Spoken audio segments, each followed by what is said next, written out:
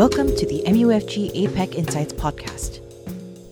In this episode, Ehsan Coleman, Head of Emerging Markets Research for EMEA, and Matt Fennessy, Head of Global Market Sales for Global Subsidiary Banking Asia, provide their insights on the overall commodities supercycle thesis, the prices of energy, metals, and agriculture in the context of the Russia-Ukraine war, and the outlook for the quarter and the year ahead. The following podcast is for information purposes only. It is intended for professional investors and eligible counterparties and not for retail clients. Any content should not be regarded as an offer to conduct investment businesses or investment recommendations. Hello and welcome to today's podcast. We're recording this podcast as a follow-up to the webinar that was hosted on the 21st of April. If you are interested in the full version of that webinar, please reach out to your MUFG sales reps. There is a presentation that goes along with it. But today, Ehsan and myself are going to cover off the high-level topics from that webinar. So let's jump right in. And Ehsan, why don't we start with an overall view on commodities and what your thesis is and why we are so structurally bullish when it comes to the commodities cycle.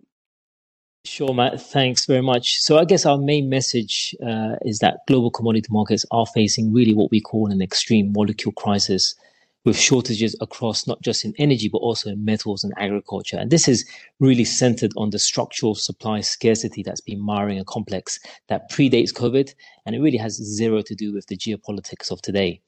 And in terms of the war, what we're really witnessing is that the conflict is set to structurally alter the contours of policymaking and corporate strategy in a way that we think is going to shape the global commodities landscape for really decades. Indeed, the permanency of some of these pivots, with Europe unwinding years of energy liberalization, is accelerating now carbon-intensive investments alongside large-scale green capex. In addition to military enlargements, these will require a long time to implement and generate significant commodities demand, which really reinforces our views of a commodities supercycle this decade.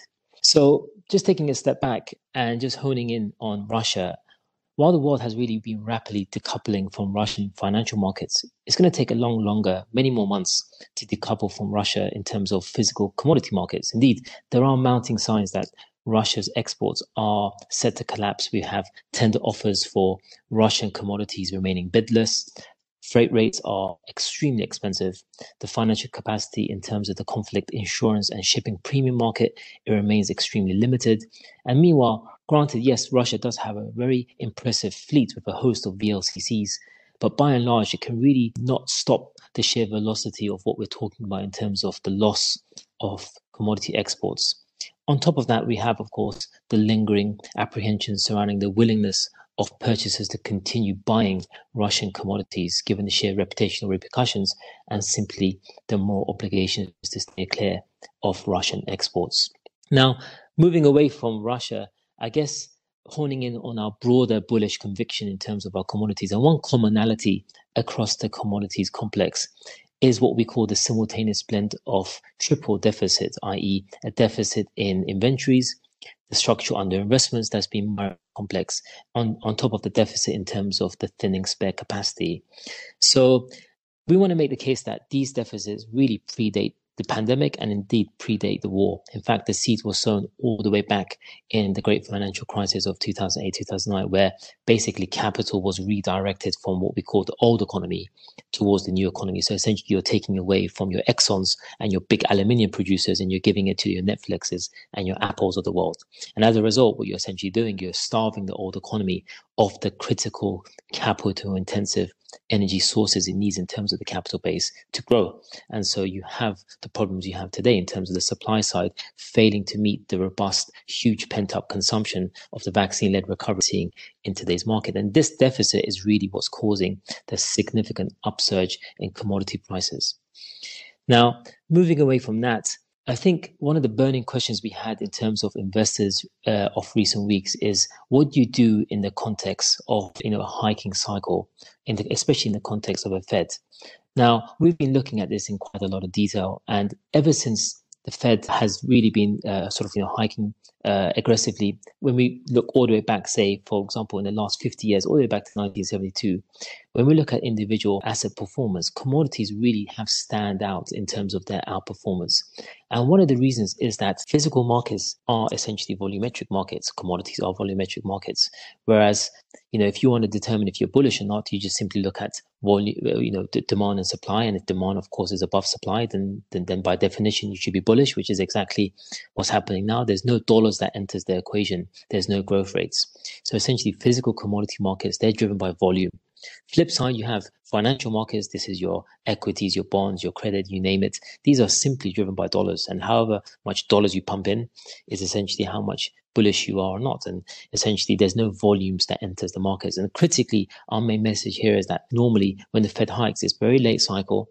It is to temper inflation. It is to temper an overheating economy. And that's exactly the period when commodities demand is above supply, which is exactly what's happening right now. And ultimately, commodities, we believe, are the best hedge in terms of when the Fed hikes. Now, trying to bring it all together in terms of our anchor analysis of why we think we're really only in the first innings of a commodities super cycle this decade. Yes, granted, it might not be linear in fashion in terms of the upward movement, but certainly we believe that it's going to be a continuing upward movement in terms of spikes.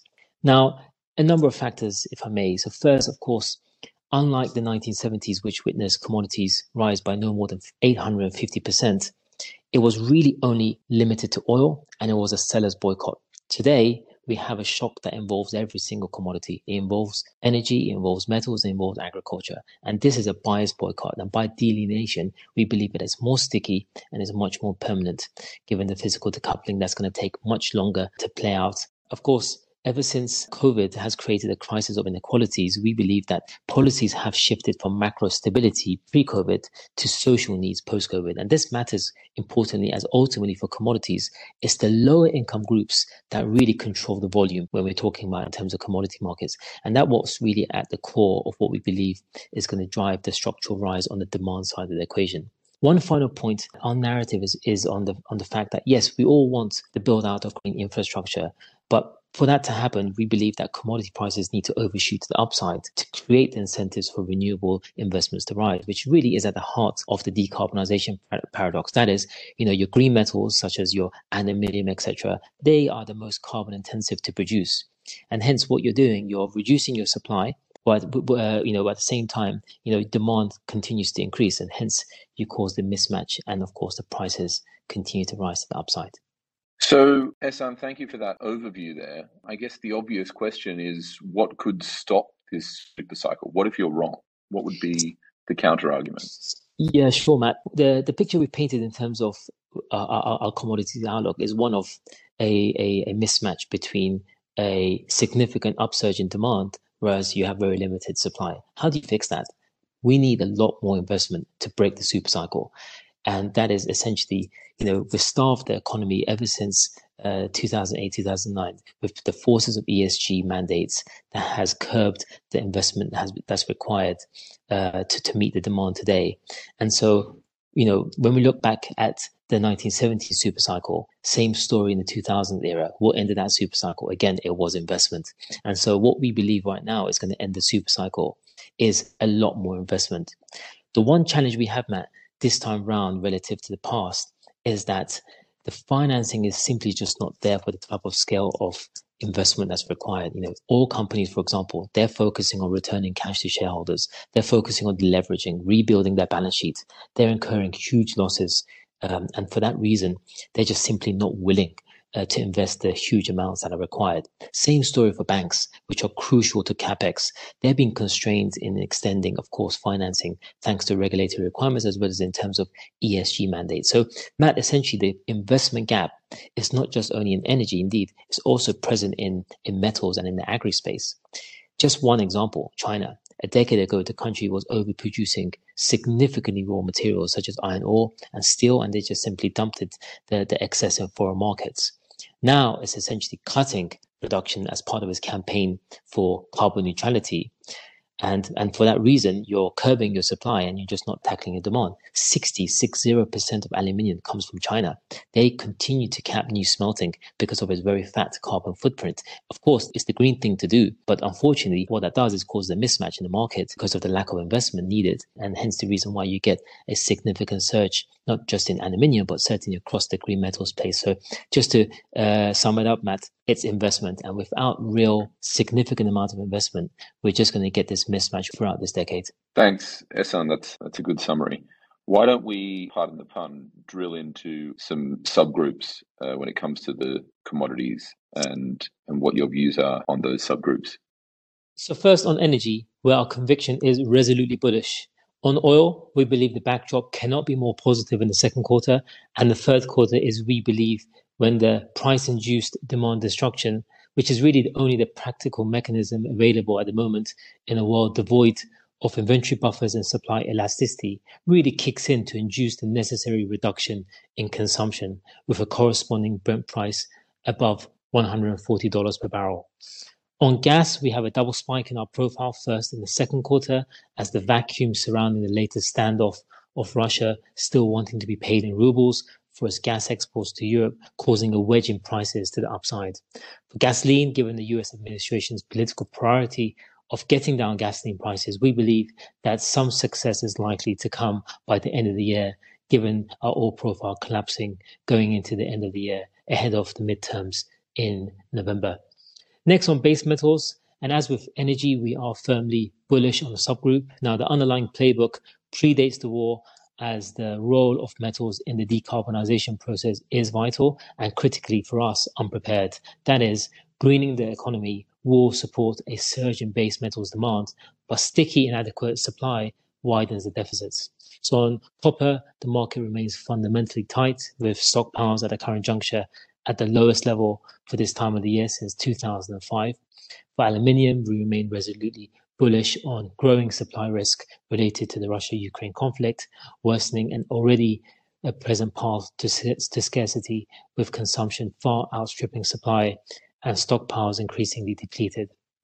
For zinc, similar to the rest of the base metals complex, we expect zinc prices to rally on market tightness. And finally, for nickel, prices are slowly returning to fundamentals, but the remarkable episode of the short squeeze last month really highlights the peculiar challenges base metal markets are facing, in that with significant supply increasing margin calls, positions have been abruptly covered in an environment of falling liquidity. With this, turning on to precious metals, we are neutral to bullish on the subgroup. So for gold, we see the metal facing the most bullish demand backdrop in 10 years, as investment demand, central bank demand, and consumer demand appear set to be simultaneously thriving. And the last time these three forces came together in 2010, 2011, gold in fact rallied by more than 70%.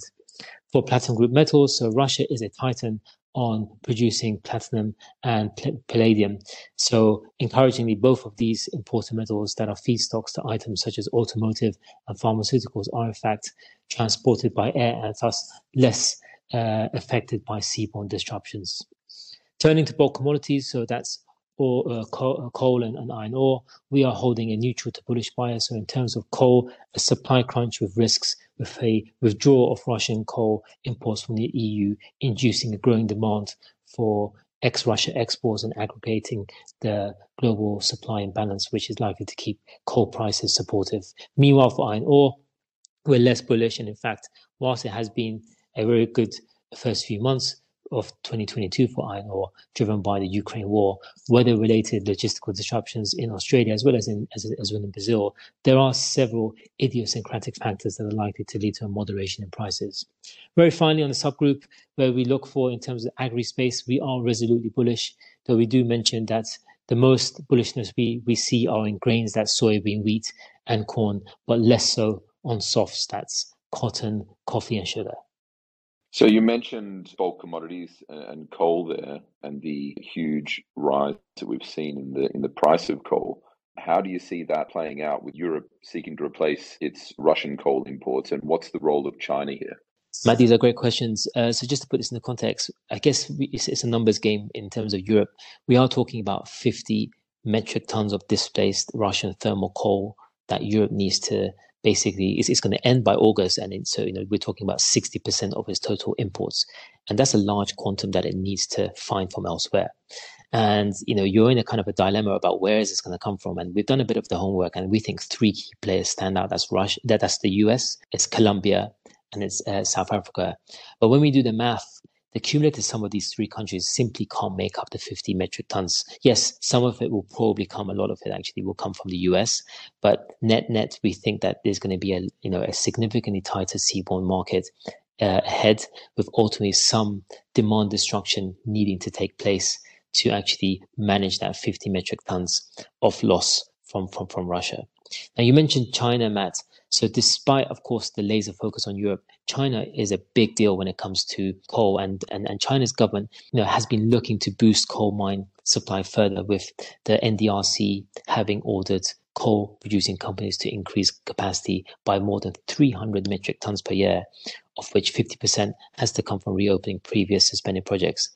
The trouble here is that most of this increased supply from China is probably going to stay in China. And so, unfortunately, there isn't much supply that China can offer places like Europe and elsewhere in terms of this shortage that we believe will happen. So those are the main messages, Matt. So why don't we wrap things up with your outlook and views for the trajectory going forward? Sure, Matt. So I guess in terms of the conversation, there's three main sort of areas I would like to just sort of highlight when it comes to the outlook. So first, we kind of sort of break down the journey of how commodities have taken place ever since the pandemic first struck back in March 2020. So what we call the recovery phase between April 2020 to say August 2021, that sort of a year and 2-3 months period. And that's when you have surplus inventories. It weighed on prices, it drove up your demand, it drove down your supply, and the markets kind of began to rebalance inventories. The second phase is what we call the supply scarcity phase. We think we're still in that phase, which is kind of from that September 2021, and we think it's going to go all the way up until summer this year. And this is where you have inventories fallen below the equilibrium level. Markets are having to price scarcity, a shortage of supply, basically. Hence the reason why you have a significant surge to the upside. Now, the third phase is where we think is going to get a lot more traction come the summer, and what we call the holding phase. And we think therein, essentially, inventories will fall to absolute record levels. You have very little inventories left across the energy, metals, and agri space. What we'll essentially start seeing, what we believe, is distortions in traditional market behavior. That is, the expectations of future supply falling further. And the rational next step, essentially, for countries to basically take matters into their own hands, securing tomorrow's supply themselves by holding today. In other words, for us, holding is another way that inflation expectations become unanchored in the physical world. And at the heart of this is the need for countries to establish resiliency in their supply chains, whether it's in response to the war, climate change, geopolitical risk, you name it. They need to secure that supply. And across the commodities complex, we think that we're already starting to see this hoarding take place. For example, say in the agri space, US officials have warned that hoarding of supplies of global grains, this could be really calamitous for the global economy. Even, for example, of course, in the energy space, we're having, because of the depleted inventories and the structural underinvestments taking place, this is causing inventory hoarding. Same story in gas, for example, Germany and Austria, they're taking the first steps towards hoarding. They've triggered an early warning phase designed to prepare for essentially a shortage of Russian gas. So with this, we think that this hoarding behavior, Matt, is the basis of the reasons why we're so bullish on the back end of the trade, where you have very limited spare capacity and limited inventories. You are going to be forcing precautionary inventory building. And even in the, for example, the metal space, where hoarding is less susceptible because the front-loaded nature of physical contracts, we think even those will start seeing more signs where you have more longer contracts to secure the supply in the face of tighter inventories and the scarce outlook. So main message, Matt, is that we are very bullish on commodities because of the broader anchoring of supply scarcity at the current junction and moving towards hoarding. In terms of numbers, so the commodities complex on average grew by 27% last year. We have it slightly going up to about 28% this year. But of course, relative to the other asset classes, we are talking about significant outperformance this year with the commodities complex. But with all this bullishness that you've discussed in your thesis for commodities, what could go wrong? Or in other words, what could drive the rebalancing in the market? Yeah, sure. Great question, Matt. So I guess barring a breakthrough in peace negotiations, I guess a collapse in this Russian commodity exports, I think ultimately requires prices for us to rally so sharply so you get a reduction in consumption. So just basically put differently in our view, demand destruction, those two keywords, is the ultimate near-term balancing mechanism, large enough really in a world that we have devoid of inventory buffers and you have supply elasticity. Now, this demand destruction, yes, of course, it won't be uniform across countries. It will vary considerably. And of course, it's conditional on the consumption basket. It's conditional on price controls and exchange rate flexibility and so on. But I think what's clear for us is that we're simply just not at maximum pain yet. And we believe that commodities, for example, oil prices, gas prices, you name it, they need to continue going up to a level where consumers like ourselves, as well as producers of some of these raw materials, will start slowing down production, and ultimately demand destruction, what we think is going to become the ultimate balancing mechanism in a market that's devoid of inventories. All right. Thanks, Ehsan. I want to thank everyone for joining this podcast, and I remind you to reach out to your MUFG sales reps for any further information. But we'll leave it there for today. Thanks a lot. Thanks very much. Thank you for listening to the MUFG APEC Insights podcast. This episode is available on Podbean, Apple Podcast, and Spotify. Rate, review, and subscribe, and reach out to an MUFG sales representative for business inquiries.